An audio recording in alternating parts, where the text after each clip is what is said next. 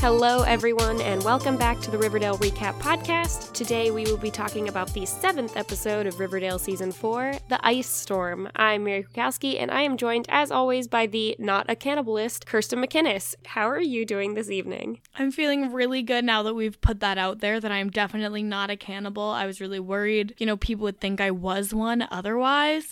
Just think, Mary, 1 year ago-ish, 1 season ago, we were talking about the episode of Riverdale that would put us into a nap, that would make us a household name. And this season, what the hell did we just watch? The Ice Storm, of course. The classic Riverdale episode where a bunch of random stuff happens, but not really anything also at the same time. Just 1 season ago, Veronica held an illegal casino night at her speakeasy, and Archie and Jughead were on the run. Maybe they should have stayed on the run. God, was that the episode where I opened it with the chant about the Gargoyle King? I mean, probably. It seems like something I would have done. It sounds like something you would do. Yeah. No chant tonight, just the episode. Although I do want to jump in here and just chat with everyone for a couple minutes, because I feel like on this podcast, we don't really talk too much about our lives. We kind of just jump into the episodes, but maybe there's a few people out there who care. Probably not, but we're going to do it anyway, because I feel like I need to give some excuses here. Okay, some may be wondering, hey, didn't this episode come out last week? And to that, I will say, yes, it did, but... Actually, 2 weeks ago it came out. Well, that's what I mean. But the thing is, here's the thing. It's a holiday over here in America, and I know that there are some Canadian listeners and some people from other countries, but I have been sick. I have been in the middle of a move. This is an auditory podcast, but if you saw the video, you would see that I'm sitting in a closet at my desk, which is the only thing set up at my house, with a blanket over my head to try and prevent some of the echo. So if the sound quality is weird, I apologize. If my sound is also not up to par, that's because I'm sick. So just wanted to put that out there. I got sick and then proceeded to go on a 40-mile bike ride in the cold and the partial rain. So that made me more sick. Yay. Also, don't do that. If you're sick, rest. What the hell, Mary? Just take care of yourself. You're the only thing keeping Kowski Cast going, and you're just letting yourself go. Now, let's be honest. The only thing keeping Kowski Cast going is Hannah when she's here. But she's not here today, which is probably why we're sitting here as we are. So we can give life updates now. In your face, Hannah. We know you don't care. Yeah, also, in addition to that, tomorrow's my birthday, so I also feel like I am due for some laziness because of that. So... Hey. Also, do we want to guess how old I'm turning this year? I'm included in this guessing because I got it wrong last year, but I didn't know. Well, aren't you actually 25 this year? Yeah, I am. I'm actually 25 this year. Because last year I was like, really it's easy, Mary, you're 25. And you were like, ooh, remember when I told you I was 24? That was a lie. And so now I know that you are 2 years younger than me. I apologize for that, but I am here. I'm a quarter of a century in an hour and 40 minutes. Yeah, I was like, it's not your birthday yet. So I was like, close. Soon, but not yet. Close. All right. Anyway, that's enough dilly-dallying. Let's get into the episode. Yes, let's.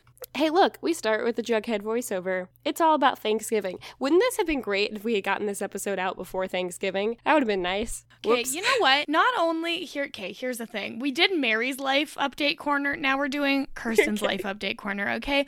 Last week was the longest week of my entire life. It was 8 days. Somehow. She stretched it. Truly, it felt like 12 days in a 7-day stretch.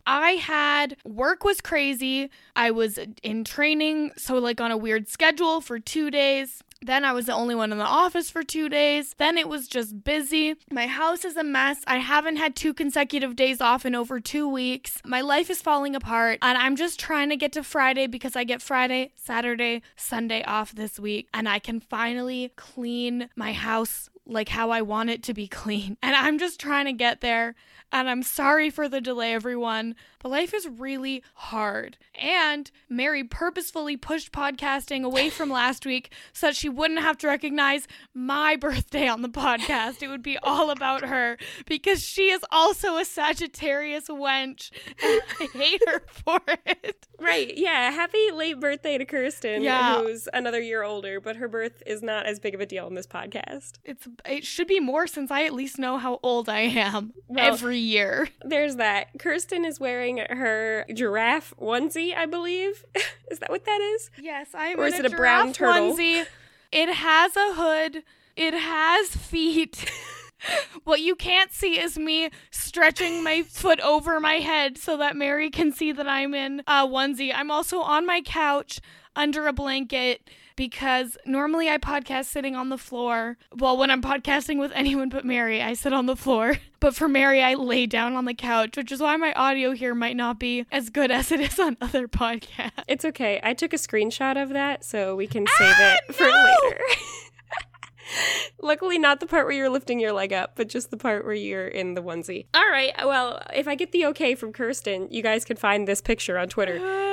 I need to see it before I prove anything.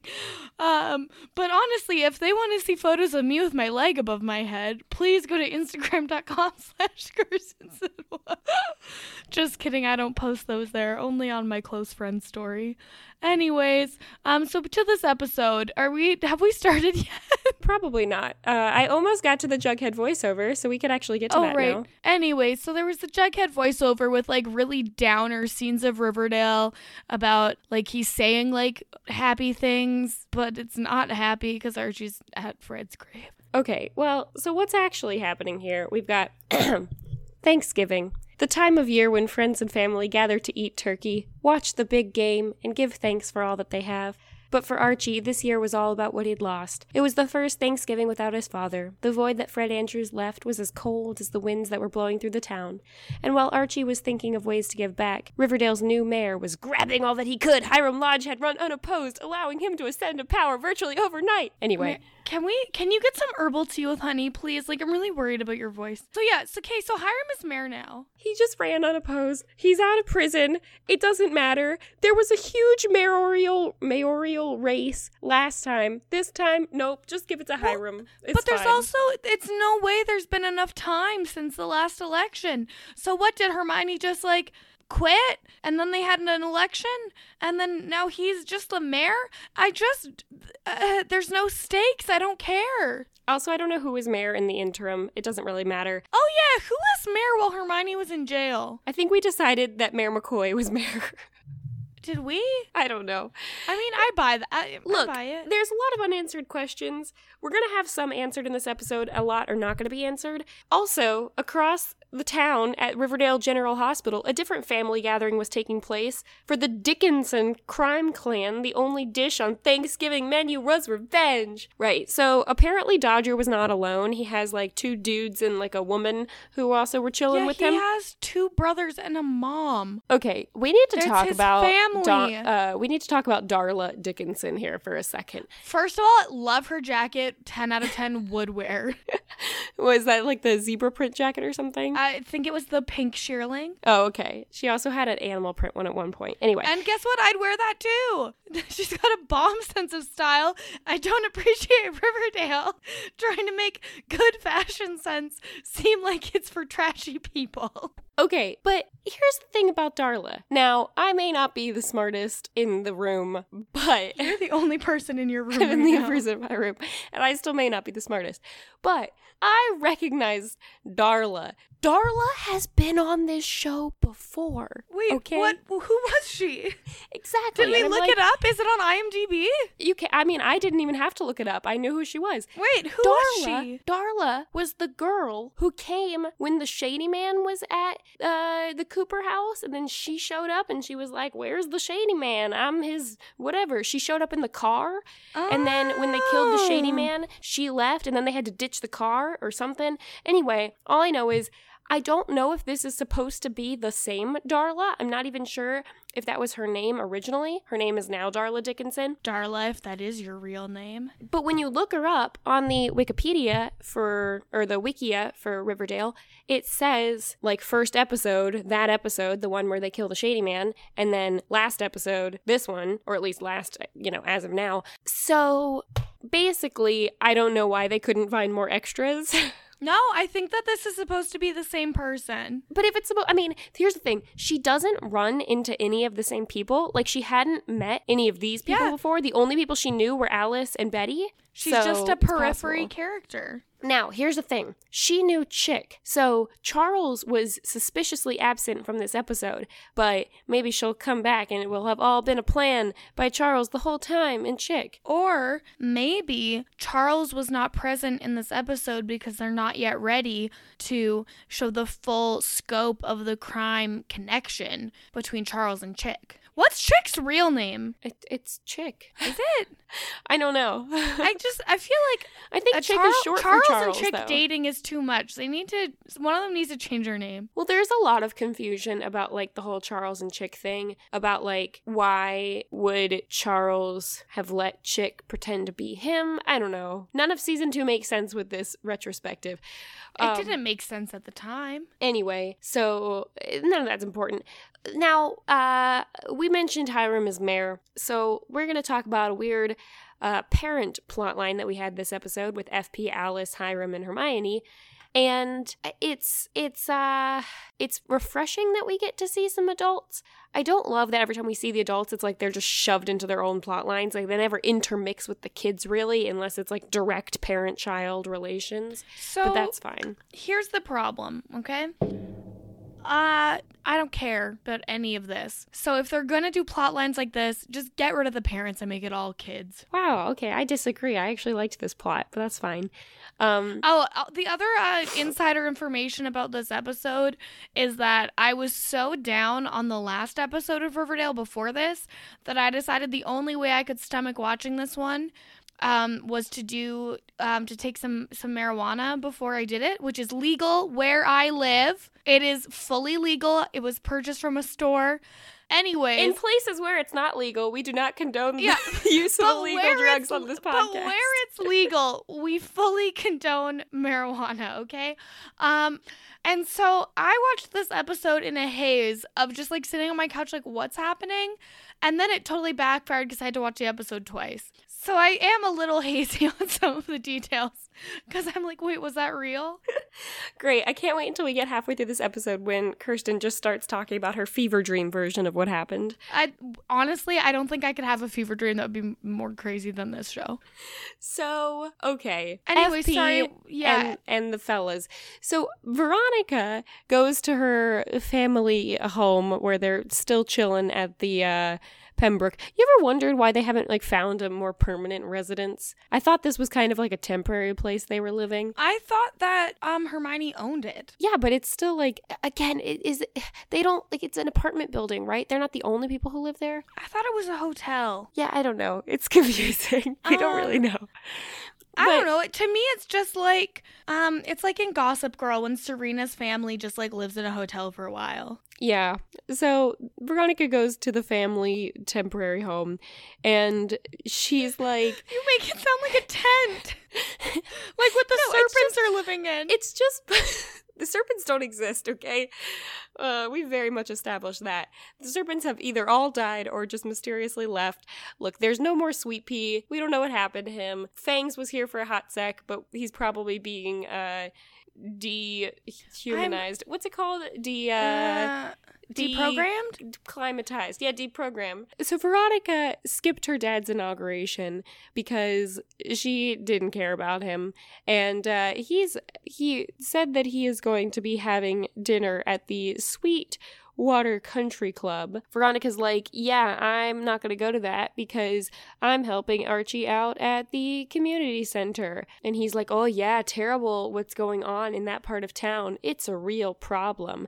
But he could not sound more happy about the situation that's going on there. He talks about how there was a man who was found bleeding outside of the community center. It's like, Hiram, this is where I get frustrated, because I don't know if we were meant to believe that he was doing, hurting Dodger as a favor to Archie of some kind because he felt bad about the whole Fred thing and about the fact that Dodger was shooting at Archie's mom, who's his only parent he has left. I don't know if there was any of that, or if this whole thing was just a big plan to, sick the Dickinson crime family onto Archie as well, or just more simply to, cause some scandal and violence out front of the community center and then have a reason to close it down as mayor. All of these sound like plausible options, so whichever way Hiram was leaning towards could be the potential one. Either way, Veronica decides to stick with her man and is going to help Archie set up this dinner that he's decided to have at the community center for all the homeless kids. As if Hiram doesn't love crime. Yeah, Hiram is definitely pro-crime. I think we've established that.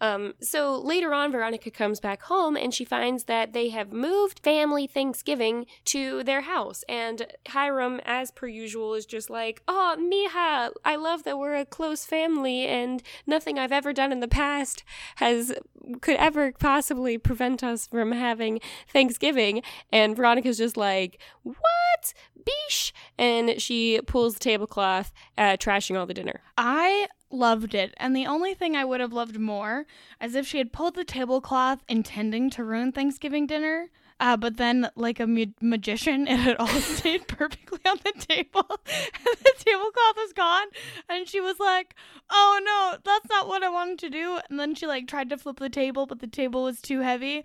That's how that went in my brain. It was nothing personal, Poppy. Yeah, it's nothing personal, Poppy. Anyway, also, they must be eating Thanksgiving dinner really early, which I will say, is a pretty normal thing to do. So let's talk about that. Kirsten, what is your knowledge of Thanksgiving? So we have a Thanksgiving as well. Ours just happens in October. That's more fun. The first Monday of October is Thanksgiving.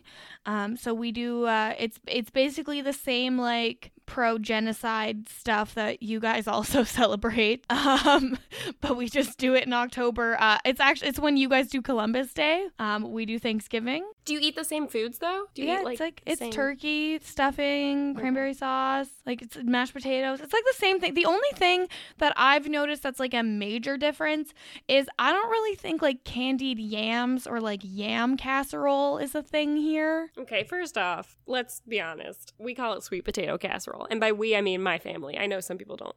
Okay, sorry, Mary, that I don't know what the Kwiatkowskis call their sweet potato / yam mash. I don't really... Are sweet potatoes and yams the same thing? I'm sure there's a technical difference, but I guarantee what we're eating is sweet potatoes and not actual yams. Okay. So. Anyways, I have no idea what the difference is, but that's just not so much a thing here. But other than that, it's the same foods, the same awkward conversations with relatives about when you'll find love and are you gonna die alone, and politics, of course.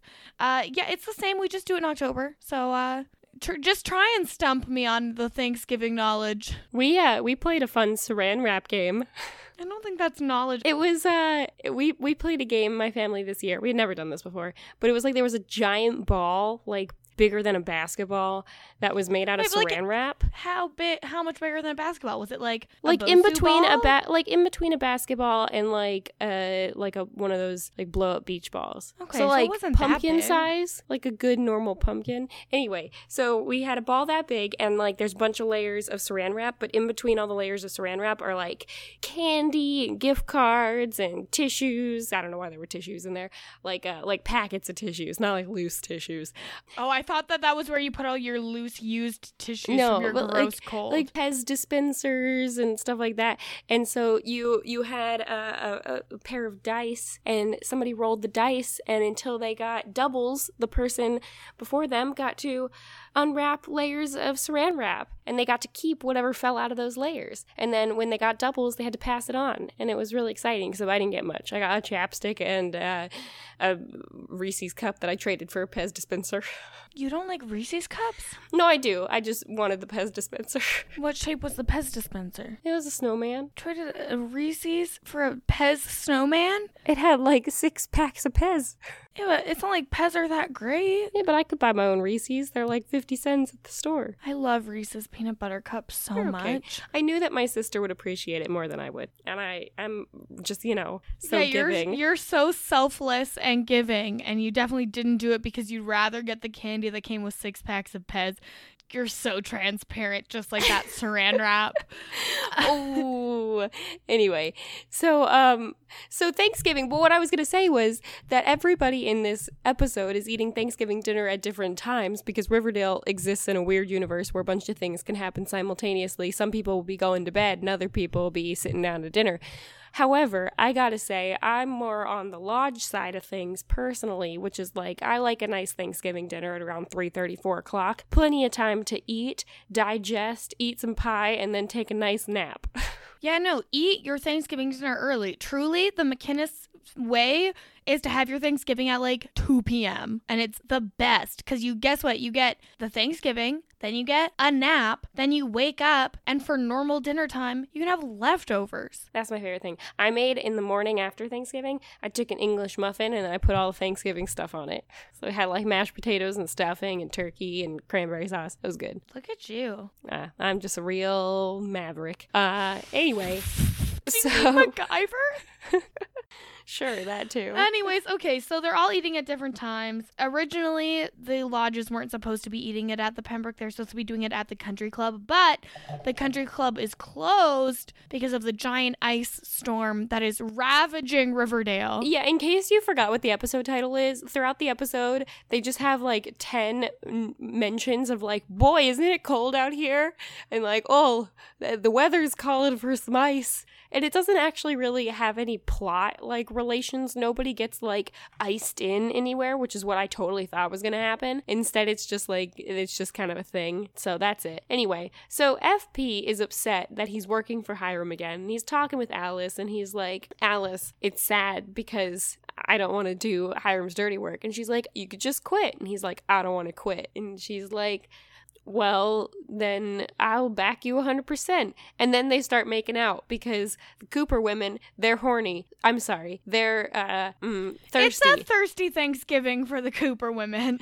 Yeah, the Cooper women don't like it when their brooding Jones men have other things on their mind than making out with them. Also, just, where's Jellybean? Right. We don't know. Apparently they have the house to themselves. Like, she's not there, but we have no clue where she is. I like to think that she somehow still has somewhat of a relationship with her mother and can go hang out with her for Thanksgiving. Yeah, I guess Gladys maybe she has friends. Loves her one child. I don't know. Maybe she's upstairs playing Minecraft. We will never know. But Alice and FP, they feel like they have the house to themselves because they have sent their 2 teenage kids to just go hook up by themselves because that's good parenting. So it pops, Hiram and Hermione show up. Alice and FP are already there.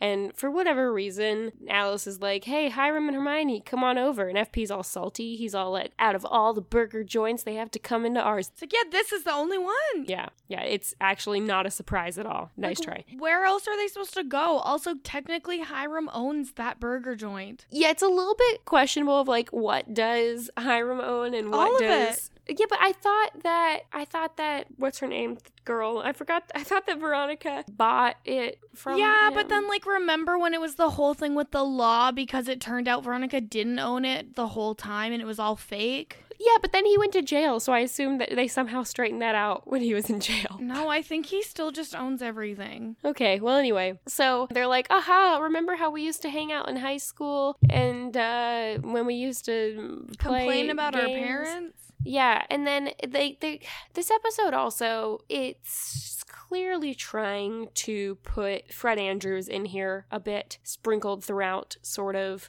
which is nice when it comes to like the Archie plotline. I feel like it fits there. It feels a little bit shoehorned in for Alice to just randomly be like, yeah, Fred was the only one who didn't talk bad about his parents, and that's why he was the only good parent. It's okay. It was a little weird, like, especially because it didn't lead to any of these parents becoming better parents through the realization. Right. It doesn't. Instead, they go down to the speakeasy where they're going to have drinks, which is probably Hiram's rum, I think it is. Yes, and Hiram's kind of like taunting FP, like, oh, you don't like my rum? And FP's like, nah, I'm just trying to be responsible and drive you silly sisters home. But then he like pounds the rest of the rum because Hiram's like, I don't know, taunting him. And then FP like punches him, and then they have a thing where he has a broken bottle. Okay, FP breaks that rum bottle so much easier than he should be able to. Like, there's a reason why normally in movies and stuff when people break a bottle, it's like a beer bottle, because that's easy to just shatter. I feel like if he went to break that rum bottle, it would take 2 tries in real life. FP's super strong. Just because he's your river daddy. FP's the best. FP's the only river daddy left. Actually, Hiram is pretty hot. Well, according to last episode, they certainly wanted us to think so. Well, he is sometimes, but then this episode, there were some moments where his face looked like really swollen, and I was like, is he okay? I don't know. It's a little... I don't even remember why they started fighting. Hiram's just a jerk. I think he... Well, no. Hiram's like, thank you for cooperating and like working with me. And FP stands up and is like, let's get one thing straight. I am not your puppet. I'm not just gonna do whatever you say. And then it like escalates from there. Right, as it is. Then FP goes home. Him and Alice are talking again. And he's like, I'm a serpent through and through. I don't want to do Hiram's bidding, but I really like being a cop and protecting the town. And Alice is like, why can't you be both a cop and a serpent? And he's like, OMG, totally right, because Hiram can be a gangster and the mayor. Let's do it. I just loved how Alice was like, is there a rule against being a serpent and being the sheriff? Yes, Alice, it's called the law because it's illegal to be in a gang. Wait, is it illegal to be in a gang? I'm sure, like a crime gang, yeah. Well, but like you can be in a what club. If the serpents aren't a crime gang? They There's sell happy drugs. Gang. They could just be a little happy biker gang. Yeah, they sell drugs, but only a little weed, remember, which right. Apparently we don't endorse in Riverdale, but we do endorse in Canada. And some states. On the one side, we may finally be able to check off my bucket list. Yay, the serpents have adults again. Or at least adult. Actually, we'll be able to check off where are the serpents, potentially. Where are they? See, here's the thing. FP quit the serpents, like, before he became a cop. Those two things were not related. He quit the serpents because he was an alcoholic. No, but didn't he come back? Briefly, but then he quit it again, and he, like, gave the Serpent Kingdom to Jughead, who has apparently just abandoned it, although there were only just, like, a couple straggling kids who were the rest of the people. But I assume, like, if this is going to be a plot where FP becomes a serpent again, then I assume that he's going to, like, build the serpents from the ground up, or, like, grab all the random serpents who are hanging out. I think he's gonna get all these homeless kids. But I want there to be adults. Well, some of them have families. Sheriff Keller could be a serpent. I don't know if he would. Anyway, I hope that at some point when FP becomes the Serpent King again, he mentions, like, as many of you know, my son quit being the Serpent King to go to a fancy school because I need that explanation. Going to just, like, resent FP and Jughead for abandoning them? Because they should. They should be like, what if we want someone else to be the Serpent King? Huh. And that's how we get Gladys back. Blood. That's how we get who back? Gladys. No! Yeah, anything but that. All right, let's talk about the only thing worse than that, which was Archie. So Archie has honestly, it's okay of a plot line this week because there's a lot of Molly Ringwald in it, and I like her, so there's that. Yeah, but she's kind of a nerd. I don't know. I don't love her as much as I used to after this episode. Okay, wow. So Archie and Mad Dog invite all the kids to come to the center for Thanksgiving. Archie goes full Jeff Probst, and he's like, hot meals with all the fixins. He's like, there's turkey, there's cranberry sauce, there's stuffing, all the fixins. Covered in gravy. Is it worth playing for? Yeah, so that's what Jeff Probst sounds like to me. That's exactly what Archie sounds like too. Also, he's like, we're gonna have an open door policy, which is not good because that's how you get the crime people in. Duh. So yeah, Veronica donates a bunch of bread and vegetables apparently to the community center that she got from She just placed an order at the country club. Right. Can we talk about how you spelled bread on our notes here? I just corrected that on my own note because I realized I forgot the A in bread. Anyway, I think there's going to be some things coming up that you're going to question my spelling on. It was very intentional. We'll get to it. Oh, no. So, anyway, Archie wants to deep fry a turkey. Archie invites FP to come, and FP's like, hey, I've been ordered to shut down the community center because the mayor. And then he breaks the fourth wall, and he's like, he can do anything now because he's the mayor. Yep, Yeah, thanks. that's how it works. Someone becomes mayor and they can do anything they want. I would like to circle back to this deep fried turkey, which apparently is something that Fred Andrews did every single year. That seems like a difficult thing to do. My knowledge of deep fried turkey is exclusively to Gilmore Girls, where Jackson tries to deep fry turkey and scorches Suki's lawn, and she has to get drunk in order to handle it. I have that experience. Also, in this, our year of the Lord 2019, they also deep fried a turkey on the CBS comedy The Unicorn, which I am watching, and it's better than Riverdale. Really? Wow. Okay, newsflash, everyone. This is the last episode of the Riverdale recap of the Kowski Cast. We're going to segue over to The Unicorn. Apparently, it's better. I mean, it's better than Riverdale. Like, what? Like, it's hard? Oh gosh. Yeah, I started watching it as a joke after it came up in a voicemails podcast on RHAP this year, but can't stop watching because I hate myself. But anyways, yeah, so he's gonna deep fry a turkey. A single turkey is going to feed all of the homeless youth in Riverdale. Also, throughout this episode, there's at least 3 turkeys at this shelter, so whatever. Yeah, I'm assuming that Veronica ordered enough turkeys so that everyone could actually eat, and then Archie's like, oh, I'm still frying a turkey. I gotta deep fry it. Get me some oil. Okay, though I will say, this whole, like, turkey thing, this whole community center Thanksgiving thing, is basically what Hiram told him to do, like, 2 episodes ago when he told him to have a clam bake. Like, close enough. We got there eventually. First he had to threaten people and have a press conference, but now we're getting to what the original plan was. I mean, maybe if it had been a clam bake, Hiram wouldn't have sent the sheriff to shut it down. Yeah, but FP is like, hey, Archie, go ahead and break the law because I don't care. Have fun on Thanksgiving. Hiram is not going to grunge all up in this nonsense. He's like, giving food to those homeless kids, it's the right thing to do. And I'm like, since when are all of these kids homeless? I thought they had homes, but they just didn't have, like, a good home life. So now Riverdale just has this, like, massive population of homeless youth, and we know there's at least one social worker in this town. Why don't they care about all these homeless children? There's a really simple explanation for this. These are all of the kids who used to be serpents. That's the only thing that we can make sense. I don't know, man. I feel like someone should care about all these orphaned homeless youths. Nah, nobody cares. And then Molly Ringwald is like, hey, yeah, I support this because I know the difference between the letter of the law and doing what's right. And so, also, doesn't Hiram own the gym? Can't he just shut it down? I mean, apparently he's mayor and owns the entire town, right? I thought that, well, I mean, every mayor owns the entire town of every town. That's how that works. I thought that Veronica gave the El Royale to Archie, but I don't know how she had the authority. See, that's the thing. There was a point when Veronica was just having all these businesses, and it was unclear whether or not she somehow got the deeds to them eventually after Hiram went to jail. I don't know. It's unclear. Let's just assume that Archie somehow rightfully owns this gym and is somehow paying rent on it. We're not sure about that.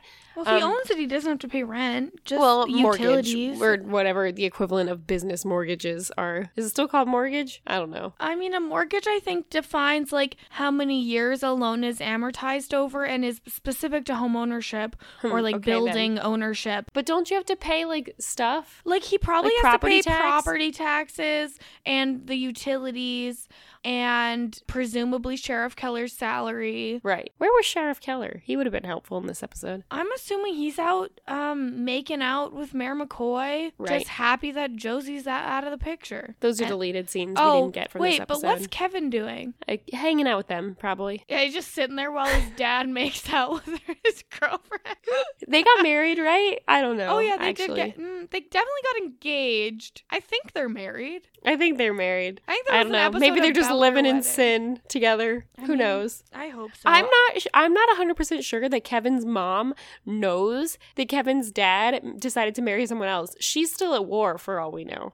They don't send people for that long. She probably... Oh my God. Did Kevin's mom die in the line of duty? You know what? This makes a lot of sense. Because where is she? What if Kevin's mom was Penny Peabody? What? This is the good quality podcasting you came for. Can you imagine? And Jughead comes to school after like cutting off Penny Peabody's serpent tattoo, and he's like, "Yeah, I had to show them what's what because I'm a serpent and I'm in charge." And Kevin's like, "Yeah, I was at the hospital with my mom all weekend. It really hurt." Also, the idea that Sheriff Keller was sheriff while Penny Peabody was like queen of crime. Honestly, someone write this fan fiction. Yeah, write this fan fiction. Go ahead, put my name on it. And don't tell me about it till it's complete because I'm not reading a work in progress. They go set up dinner at the gym, and it's a good time for a little while. Yeah, they confiscate everyone's weapons, and all the kids are totally fine with that. Yeah, Veronica's like, "You're too good for this world, Archiekins," which, I mean, he's average for this world, I'd say. No, he's below average. He just actively makes things worse all the time. Yeah, it's fun.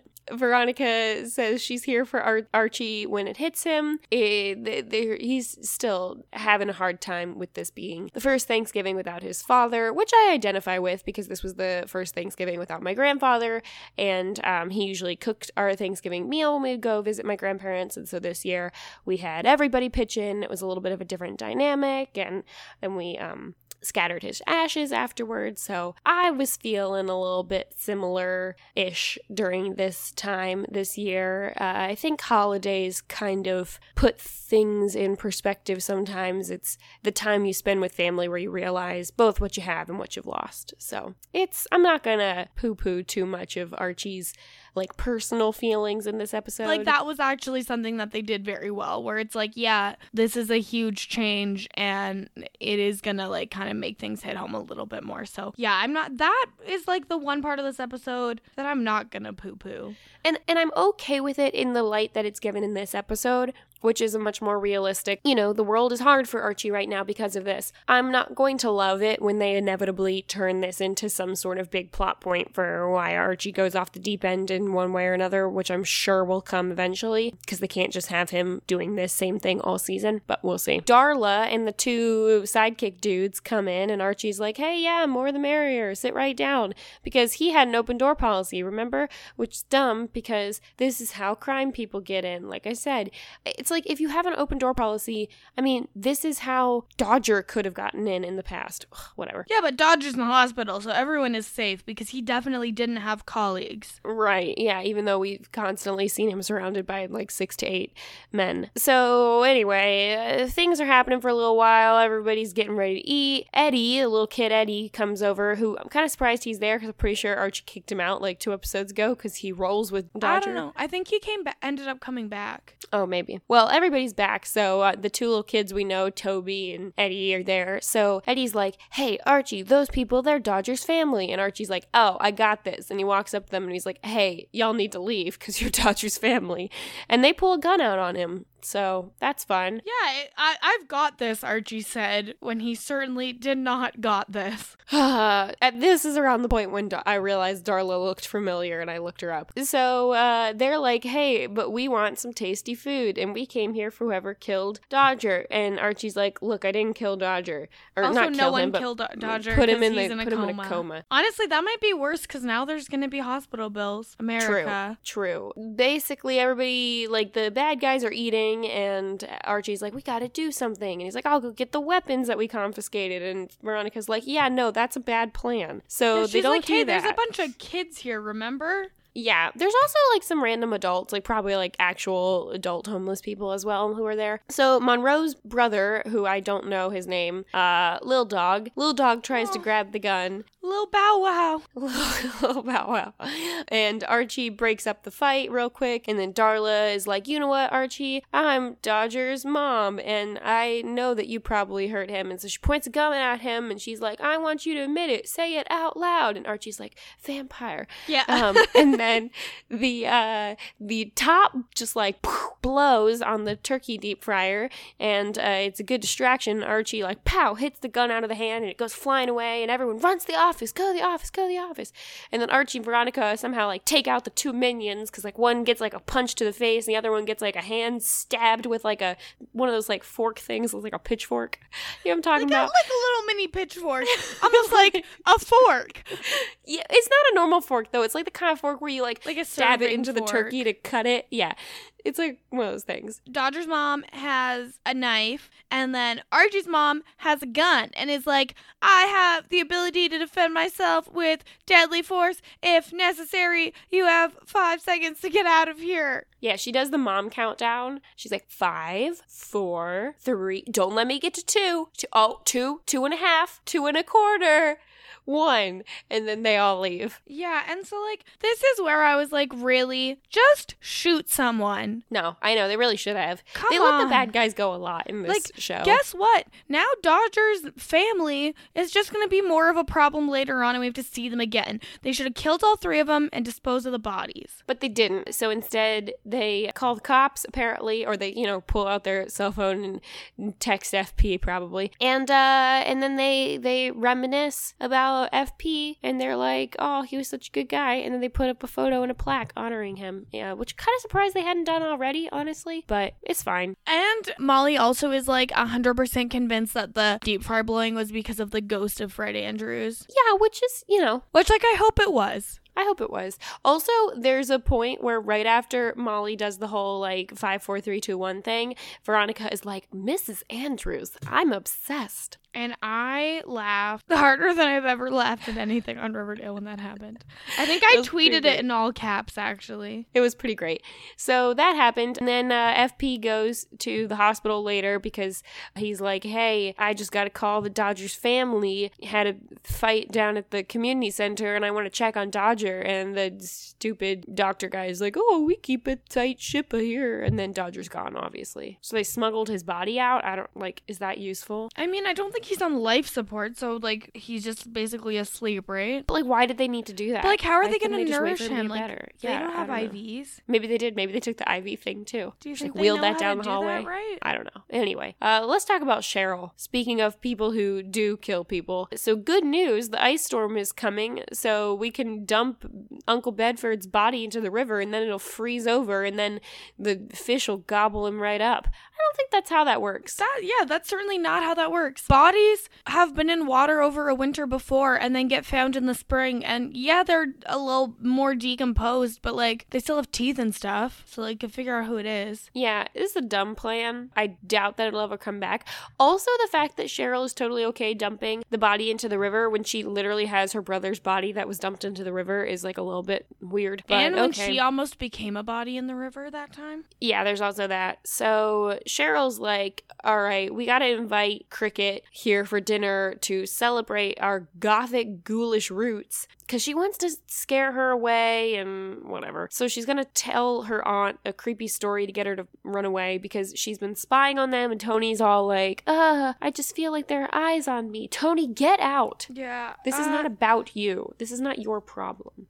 Yeah, Tony, please leave and just go to safety. No, but she doesn't. So they have dinner where cousin Fester... Why is his name Fester? Isn't that an Addams Family thing? Yeah, I'm pretty sure I'm looking it up. Uncle Fester is Addams Family. Yeah, but the Addams Family's cool and the Blossom family sucks. And Yeah. especially cousin Fester, who's so creepy. It wasn't really like it's not really like a play on anything. It's kind of like they just took that name, but whatever. So they come and they're eating meat pies. I don't know when Cheryl had time to make these, but they look amazing. They're really like decorative on top. They have like that little like pie crust in a leaf, and it's kind of like looks like mistletoe. It's adorable. Yeah, they really put in the time and effort. So Nana Blossom tells the story of the first first, Blossom Thanksgiving, which the weather had turned, and the Blossom settlers were surprised by a sudden, brutal onset of ice. Much like tonight, the wagons were snowed in, and soon after, the hunger set in. Deep, aching, I want to know how gnawing. soon the hunger set in. Soon after. How soon is soon? I would assume a couple days. Although, the way they describe it, it sounds like just a couple Like hours 20 later. minutes? They get so like hungry. someone was snackish and they were like, cannibalism. Yep. Stomachs groaning so loud they drowned out the wind until the blossoms turned on one another. They had to eat their own, survive on blossom flesh. And meanwhile, Fester and Cricket over here are just snacking away on these meat pies. Cheryl's like, "Oh, what a scandal. I should just come out right now and tell everyone right when Cricket is trying to sell the maple business." Oh, no. I kind of think this wouldn't matter. Like, it's not like, it doesn't really matter if people believe it or not, but like, covered wagon times is a long time ago. Who cares? Yeah, that part, I feel like, yeah, who cares? But the whole point of this scheme was to make the other blossoms think that they had consumed blossom flesh. Yeah. It wasn't She's like- about the original Blossom Thanksgiving. Also, is it that a different day than normal Thanksgiving? Probably. Yeah, probably. She's like, "We blossoms have always been highly carnivorous. I ate my own brother Julian in the womb," And she just gestures at the doll like it's normal. who's also at the table with them, by the way. And she's like, "And you're eating those meat pies we prepared especially for you." And it's like, they were doing fine, but then they go full fray pie because Uncle Bedford's ring turns up in the pie. Like, they're not just trying to hint at it. They're like, "No, we cooked him into pies and you're eating him." Like, they say that. Yeah, like she literally That's like is like, gross. in other words, you know what I mean. It was too much. Yeah, it was a little bit too much. Also, at this point, I decided they definitely did not actually cook him because I don't think they would have an industrial size meat processor to be able to do that. Also, there would be chunks of bones in there and stuff. Like, this would have been way too much prep. So I was kind of like, yeah, that definitely didn't happen. I was like, it doesn't make sense that this would have happened, but on Riverdale, I could see them being like, yeah, it happened. Thankfully, it's pretty clear that that's not the case here. No, they just dumped him in the river and they're like, "Yay, it'll freeze over. Woohoo." I feel like this is definitely going to come back to haunt us. Probably. And creepy Julian doll is still there while they're making out. Well, So- yeah, and so is Jason. I will say, though, this is definitely the section that we had the most comments on during the podcast, like on Twitter. So Kate's Rip Deadspin at Felix Foster Sis on Twitter tweeted at us, "Oh my god," Riverdale spoiler, "did Cheryl feed her uncle to her other family members in a pot pie? Oh my god." Well, it was a meat pie, but I do love a nice pot pie. Been eating those quite frequently since I can't find my dishes. And, yeah, no, she did not feed her uncle to her family. Yeah, but it would have been a fun little Sweeney Todd twist. Ooh, what if they do Sweeney Todd for the next musical? Okay, if they're not allowed to have a dance, they're not allowed to have another musical. Not with Mr. Honey on the watch. What if they do, like, much like how they had a party instead? They could have, like, a legal musical, like community theater at the center with the kids. This is Could the totally be a least thing. cool fan theory I've ever heard of anything in my life. Wow, whatever. Let's see. Gregor McBean called me out about writing down sweat pea instead of sweet pea at one point. I don't remember when I did that, but I'm sure that I believe happened. it. I certainly believe it. But I called him out on the tweet, and then he said, "No, it's a reference." And like, if there's anyone in this world that I believe would know more about our podcast than us, it's going to be either Gregory McBean or Tom Palmer. So sure, I buy it. Yeah, Gregory McBean also says, "So are we just supposed to be cool with the Julian doll now? It was treated as if it was a normal part of the episode." Yeah, it was. I think we're not supposed to be cool with it because it was the only mildly cliffhangery thing in this episode was just the pan to the creepy Julian doll, so it's definitely coming back. Also, here's the thing. Even if the show Riverdale says, you know what, people need to be cool about this doll, we are human beings with free will, and I will never be okay with this creepy doll, and I would recommend to all of you to make that decision as well. Do not accept that doll into your life. All it does is remind me of that creepy dummy from that Goosebumps TV show where he just like slowly turns to the kid and he's like, I could hurt you and your family in 100 different ways. And it haunted me for years, and this doll does the same. So we're not okay with it. I don't care how the show treats it. We don't have to accept it. Also, I forgot to mention that Cricket and Fester were not super bothered when they were like, oh, you ate your husband/father or something. Actually, They were, I'm like, not sure if kind it's of bothered. Yeah, they were just like, I bet you're bluffing. And she's like, probably not. The reason they really run away screaming is when they wheel out Dead Body Jason. Yeah, that's pretty messed up. But like the whole reason that Cheryl is trying to scare these people away is because she didn't want them to see Dead Body Jason. Now she's wheeling him out. So, yeah. Yay. Gregory Bean also asked, how excited is Mary that FP is about to have 2 jobs and the serpents sound like they're coming back? Maybe we'll even see Sweat Pea again. That's where the Sweat Pea part came from.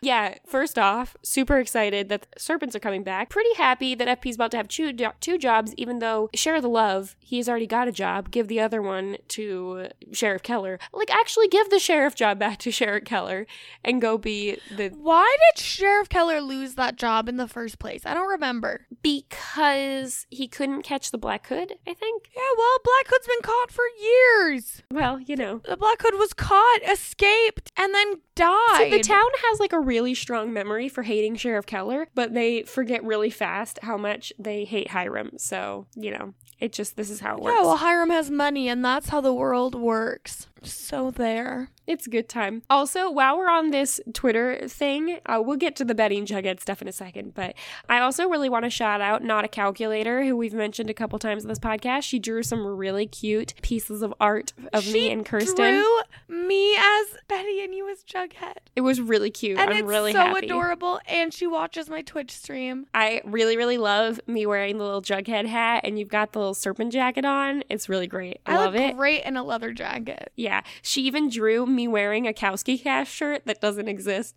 but thank you so much. I'm very, very happy about it, and these are the cutest little drawings ever. So thank you so much. I love fan art. It is my favorite. And now we have it. Oh my yes, God. now we have it. I want to frame this. This is my favorite thing in the world. Arrived. Tom Palmer was a really big fan of the Cheryl stuff from this episode. I gotta say, it was fine. Okay, you'll have to write me your defense of this plot. Like, I think it was okay, but I think at some point, and I'm not sure when it was, I'm pretty sure actually I know when it was. It was when Cheryl joined the cult. She kind of went from being like cool, badass, like comes from a hard life, and so she's kind of hard into the world, like head cheerleader, wants to be in a gang, like all of that was good. But then she went from that and like snapped somewhere into like just crazy, like completely crazy. So if you can defend why I should be standing this version of Cheryl and not Cheryl who breaks into houses and steals eggs. I will give you one piece of information here. She still has the best clothes. That is true. I really liked her dress that she was wearing during the Thanksgiving scene. She always is dressed the best. I love that about her. I'm not going to be able to stand until Dead Body Jason is back in the ground. And that creepy doll. They need to burn that doll. They do. They do need to burn that doll, but they have not gotten around to that yet. So anyway. All right. Now it's time to get to the Jughead and Betty stuff. We've been slogging our way through this. So it sounds like Mr. Chipping did in fact kill himself. DuPont's like, oh yeah, he was an alcoholic. Yeah, so obviously he jumped out of a window. Naturally, everyone who has an alcohol problem or struggles with alcoholism jumps through a glass window. Obviously not. And then Jughead's like, well, do you think that it's kind of weird how he like talked to you right before? Like, did he talk about like my grandpa? DuPont's like, no one talked about your ridiculous notion. Like, this is the most insane thing ever. And Jughead, stop confronting people about this. Just enough. I've had enough of this. This is the same as when people go to Hiram and they're like, I know exactly what you did and I'm going to stop you. Stop. Just stop him and then brag about it later. Yep, they don't learn. They're going to continue to confront people the second they think that they're suspicious. Betty is going to go visit Jughead. Oh, also, I need to talk about how Mary wrote T-Give here instead of Thanksgiving. TGIV. I think that's a pretty common abbreviation, no? T-Give. Yeah, you know You what? also That's okay. spelled sleuth very strangely. You know what? You can make fun of my notes all you want, but let's just be clear. I'm the only one who wrote notes, so you should be happy yeah, that I'm even because giving them to you. You wanted help with the flow of conversation, so you started sending me your notes. At no point was I going to be taking notes. Let's be clear here. So Betty arrives, and I just wrote in really big letters, tension, which I'm definitely not reading into. They are trying to get me to think that these people are going to break up at some point, and I see it coming. This is the third episode in a row, basically, where Jughead and Betty have basically had, like, Jughead's obsessed with whatever's going on, and Betty's like, hey, look at me, pause, kiss your girlfriend, say hello, give her a hug. But this time she's like, save your work. Let's do it. Yep, so it's great, and things seem to be fine for a little while, but then Jughead goes back to the perfect pillow talk of Mr. Chipping's death. I just also, sorry, having two people in a single bed in a bunk bed doesn't seem safe on the top bunk. Been there, done that. Well, yeah, no, like, people do it. I'm not saying it can't happen, but I just don't think it's safe. Those beds are pretty stable. Plus, they've got the bottom bed. Like, I was in a lofted bed, which is even worse. I don't know, man. I just don't feel like it's safe. And you're just taking this as an excuse to brag about your sexcapades. Oh, yeah, that's exactly my favorite That's thing what to do Mary on loves this to do on a podcast. Jughead thinks that Mr. DuPont was blackmailed or somehow threatened Mr. Chipping into killing himself because the Baxter Brother franchise is worth over $200 million. Don't know where he came up with this number, but good for him. Betty's like, well, what leverage would DuPont have over Chipping? And apparently they were both in some sort of secret society from Stonewall because they had this tie pin that was in a yearbook photo, and it's the Quill and Skull Secret Society. Yeah, like, I get... But, like, skull like a... Why did you spell skull with a C? I don't know, okay? I don't know why I spelled it. Like, here. Okay, I fixed it on my side. No, Whatever. I'm sorry. You told me to be on the lookout for misspelling, so None of these are what I was referring to. We'll get to it. So anyway, and so he's like, well, maybe they had to give each other some kind of secret, deep, dark, secret information when they joined the Quill and Skull gang, and that's why he killed himself, because he would threaten to reveal it. I don't know. And he's like, yeah, probably also Brett might be in the secret society, because he just seems like the douchey kind of guy that might be in a secret society, but I haven't found a pin. And it keeps getting colder, and I thought I really thought that the constant talking about how cold it was really going to mean that, like, they were going to get trapped and they were going to get snowed in. It was going to go, like, full shining on them, but it doesn't quite happen. And so Betty's like, let's order Chinese food, but, like, obviously they can't deliver Chinese food, so instead Jughead goes to raid the vending machines, and then there is a person dressed in black wearing a demon rabbit mask holding an axe, and I was like, oh my gosh, The Shining. But then... And then we all knew that it was Brett because that's Brett's normal clothes. We've seen him wear that before. It was like, Brett, why are you wearing that mask? And then, of course, Betty comes up and bashes him in the back of the head with a golf club, as you do. And then Donna shows up, who's also dressed the same, and she's like,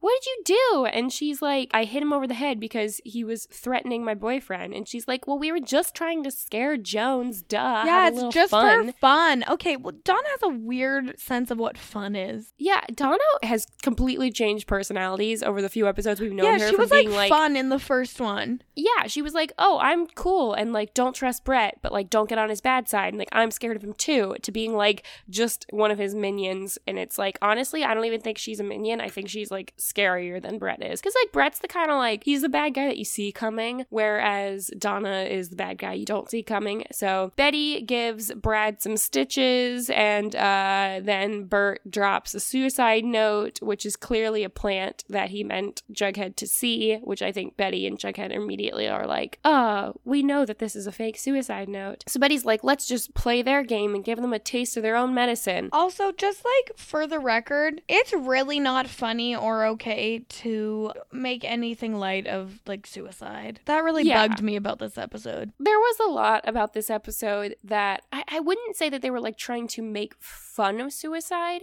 but they were definitely using it as a plot device.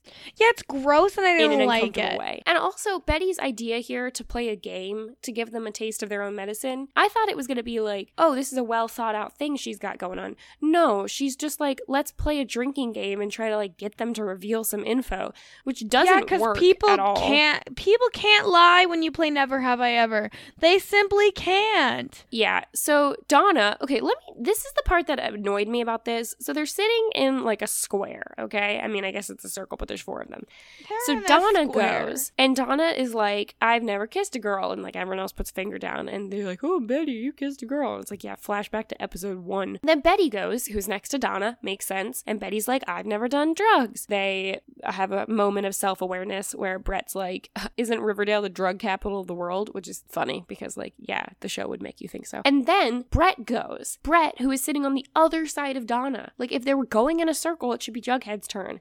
Whatever. So Brett goes. I thought they were going based on like who had done the thing. Yeah, but like Donna had also done drugs. Supposed to do. Yeah, but Donna had already gone. Well, I don't know. I just feel like you normally just go in a circle. Well, yeah, no, you're right. But like, I'm just explaining what I saw. And so Brett's like, I've never been in a gang. And also Betty puts her finger down and it's like, you were not in a gang. Betty, like I thought you were the queen, not a member. So were you ever in the gang? And she's like an honorary queen. But then she did the full initiation when she stripped in front of her mom.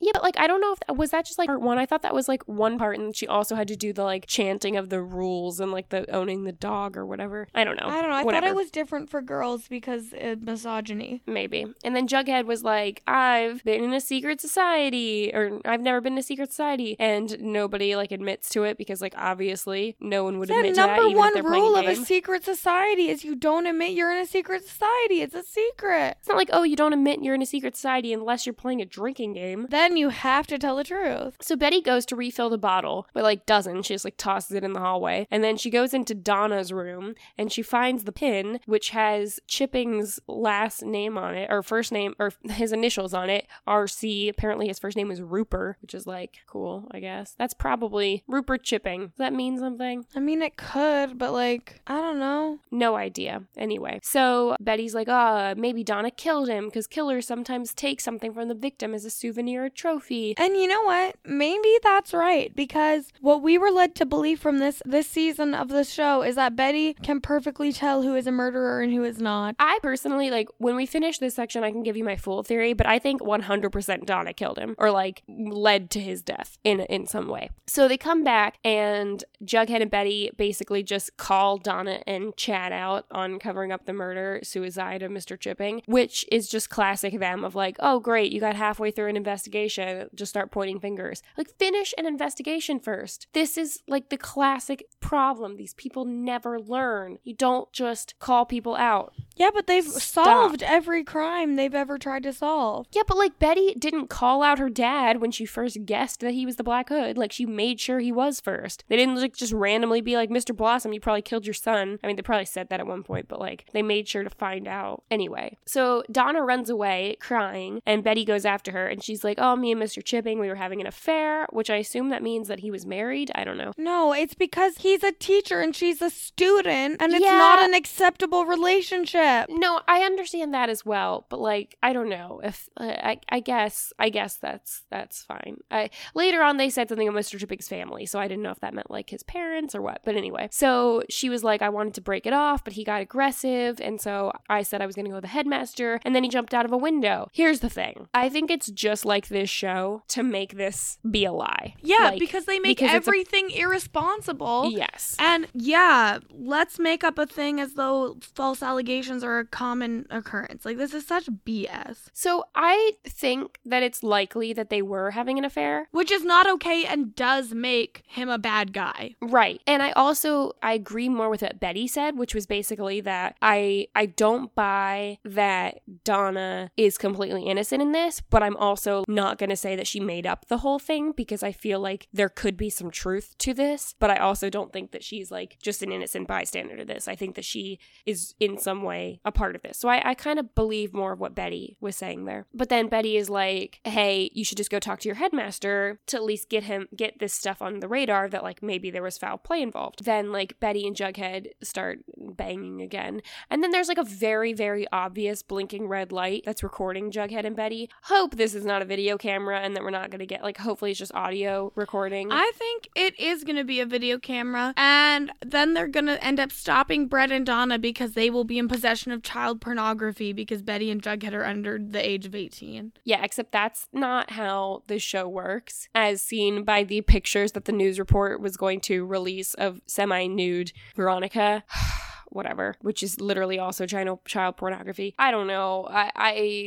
We're either going to have a sex tape scandal situation going on, or we're just going to have, it was a recording that picked up that they were talking about the fact that they don't believe Donna and Brett necessarily. So anyway, also like there's no way they would not realize that red light's there. It was the most obvious red light. It was very obvious. The other thing too, when Jughead like goes to romantically sweep all of the candy wrappers off of his bed so that they can climb into it, that was one of the most horrifying things I've ever seen in my life. There's like 50,000 candy wrappers. There's no way there's not crumbs in his bed. Yeah, it's really gross. You want to be in a really bed gross. with another person and 50 candies worth of crumbs? Also, you know he's not going to like sweep the floor, so like there's going to be mice. No, he's not going to wash his sheets. Yeah, this is bad all over. It's so gross. So the next day, Donna tells the headmaster about her affair, and Brett's like, case closed, the end. But like, it's episode 7, so we know it's not case closed. It is not case closed, the end. And I think that it would be more likely that Jughead would agree with him that, oh, case closed, the end, if he hadn't said it like that. Yeah, that's also possible. And then Betty made a murder wall. Yep, we love murder boards. So Betty has a murder board at the Blue and Gold because, as we know, there's absolutely no way that you could get caught having a murder board.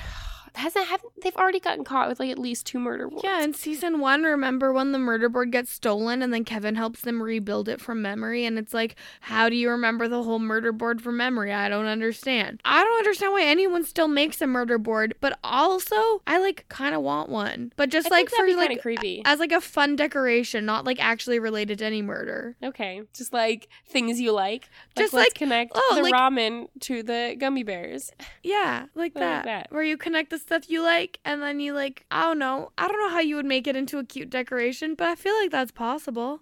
So The Ice Storm was a 1997 movie about an outwardly wholesome family that begins cracking at the seams over the course of a tumultuous Thanksgiving break with lots of sexual affairs. It's not a thriller. I actually watched the trailer. It's a drama. It looks pretty decent. Christina Ricci, Elijah Wood, Kevin Kline, Sigourney Weaver, Tobey Maguire. Looked fine. I'm sorry, who? Isn't it Sigourney Weaver? Oh, I don't know. Sure. What did I say? Sigourney. I don't know. But now I'm like, it's not even like I'm trying to correct you. I'm just like, wait, have I had that name wrong my entire life? That's how I've always pronounced her name, but I could be wrong. I just literally, I just don't know. Like now I'm questioning myself. I wasn't trying to be a jerk. I've always said Sigourney Weaver. I don't know. It's probably wrong. I'm saying it like the word journey is in her name. Can someone which it's not. Smart tell us who's right? Yeah, that would be nice to know. I'm probably not going to change even if I'm wrong. But yeah, me too. You can let me know. But still good to know. Correct. I think with the exception of the fact that the title is The Ice Storm, nothing seems to really be in common. It was a tumultuous Thanksgiving break with a lot of sexual escapades. All right, sure. Yeah, basically a lot of sex happened. Like when Alice starting with taking off her shoes was also like a wild move. Like that's the first thing you take off. I guess it was kind of like... And then she like threw the shoes and then FP like dove at her. I'm really worried about the bruising. I'm really worried about the Jelly Bean, who is definitely in the house still, that they've forgotten about. Yeah, where is Jelly Bean? Jelly Bean's gonna come home and find just like shoes and be like, oh no. So we didn't really have any close but no cigars from this episode, but I do have 2 that I discovered that we could have mentioned back in like episode 1 or I guess in episode 2 of this season, but I'm going to go ahead and give them because their name close but no cigars. Well, I don't even know if they're close but no cigars. They're close, I guess. So Donna Sweet and Brett Weston Wallace are plays on 2 different authors' names of Donna Tartt and Bret Easton Ellis. I don't think that's a close but no cigar cigar. It's close. But I think it is notable. It's notable. It's just something to note. I mean, when you look at Weston Wallace and Easton Ellis written out, and the fact that sweet has 2 T's and tart has 2 T's at the end. Yeah, I'm sure it's based off of that. But, like, if they're not characters in the Archie comics. That's true. But it's still interesting. It's definitely interesting to know. I'm glad that we talked about it. So who is the most normal person this week? It's not Tony. It's not Cheryl. Let's see. It's not Jughead. It's not Jughead. It's not really FP. Wait. I mean, Alice didn't do anything too bad. She was kind of just like, I'll back you, my man. You do what you gotta do. She was a pretty normal person. She invited her foes to eat dinner with her because she's new Zen hip Alice. You could give it to like Monroe, but he's already gotten it this season. No, I don't think it's Monroe. What about Veronica's half sister? Because she showed up she and then just was peaced there out for Thanksgiving dinner and then left. and went back to Miami. She came for Thanksgiving and then went home. I guess. I mean, she was normal. She was just barely in the episode. I mean, who was more normal? I guess you have a point. All right, Hermosa. Yes. Getting one. Oh, yeah. Side Yay. characters. Side characters for sure. But she'll so be far, back. I gotta say, this season we have given it to exclusively side characters. The biggest side character was Kevin. Most of them have been like along the lines of hot caretaker Darius. So Wait, I don't remember who hot caretaker Darius is. because he was normal. Yeah, he but was the caretaker that Tony hired for a hot second before Cheryl fired him. and he was hot. Got it. Yeah, I was he like, was. why don't I remember this hot Darius? He was only there for a little bit. All right, well, that's really it for this week's episode. Thank you all for joining us. We'll be back next week for our recap of episode 8. Until then, you can follow me online at Frail Mary on every platform, and if you're interested, you can check out our recaps of season 1 that will be returning super duper soon. Also, whenever we do hit the hiatus for the winter of this season, we will be releasing all of those other episodes that I have finished recording and I'm currently editing. So they're coming. I am not forgotten about them. They're on their way. Remember, if you've forgotten how busy I am, go back to like minute 5 of this podcast where I discuss Mary's life update quarter.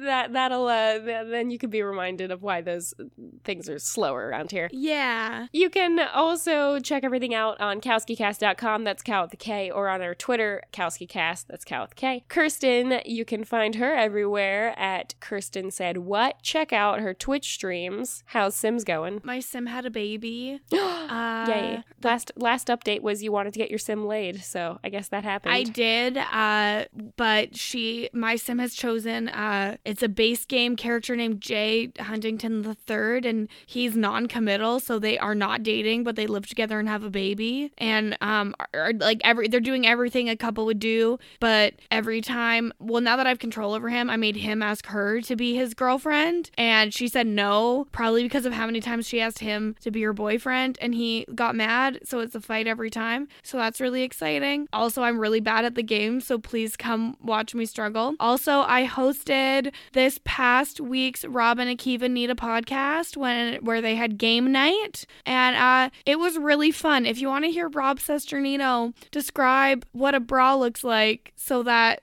they can try and guess how much it costs, I highly recommend that one. Oh, I'm really excited to get to that. I'm almost all caught up. I'm very excited about this. Yay. Yeah, and if you, listeners, would like to be in on the conversation, like Tom Palmer and Gregory McBean and Not a Calculator and Noah and Bryce. Yeah, friend of the pod. All the other friends of the pod. Oh, and at Felix Foster Sis. If you would like to be like them, then feel free to tweet at us any of your thoughts on the episodes, past or present. We'll read them out. And please drop a 5-star review and rating on iTunes. That would be fantastic. I see y'all leaving those ratings without the reviews. I mean, thanks. Appreciate it. Would like it some more. If you could also some text there, that'd be awesome. Yeah, come on. Just write a review. If you give us a 5-star review and write something down, we're legally obligated to read it, even if it's embarrassing. So just think about that next time you're going to review a podcast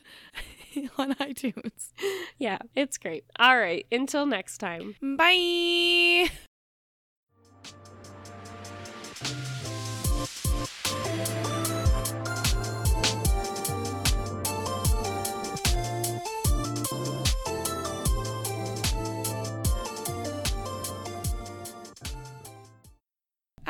I can't stop the recording.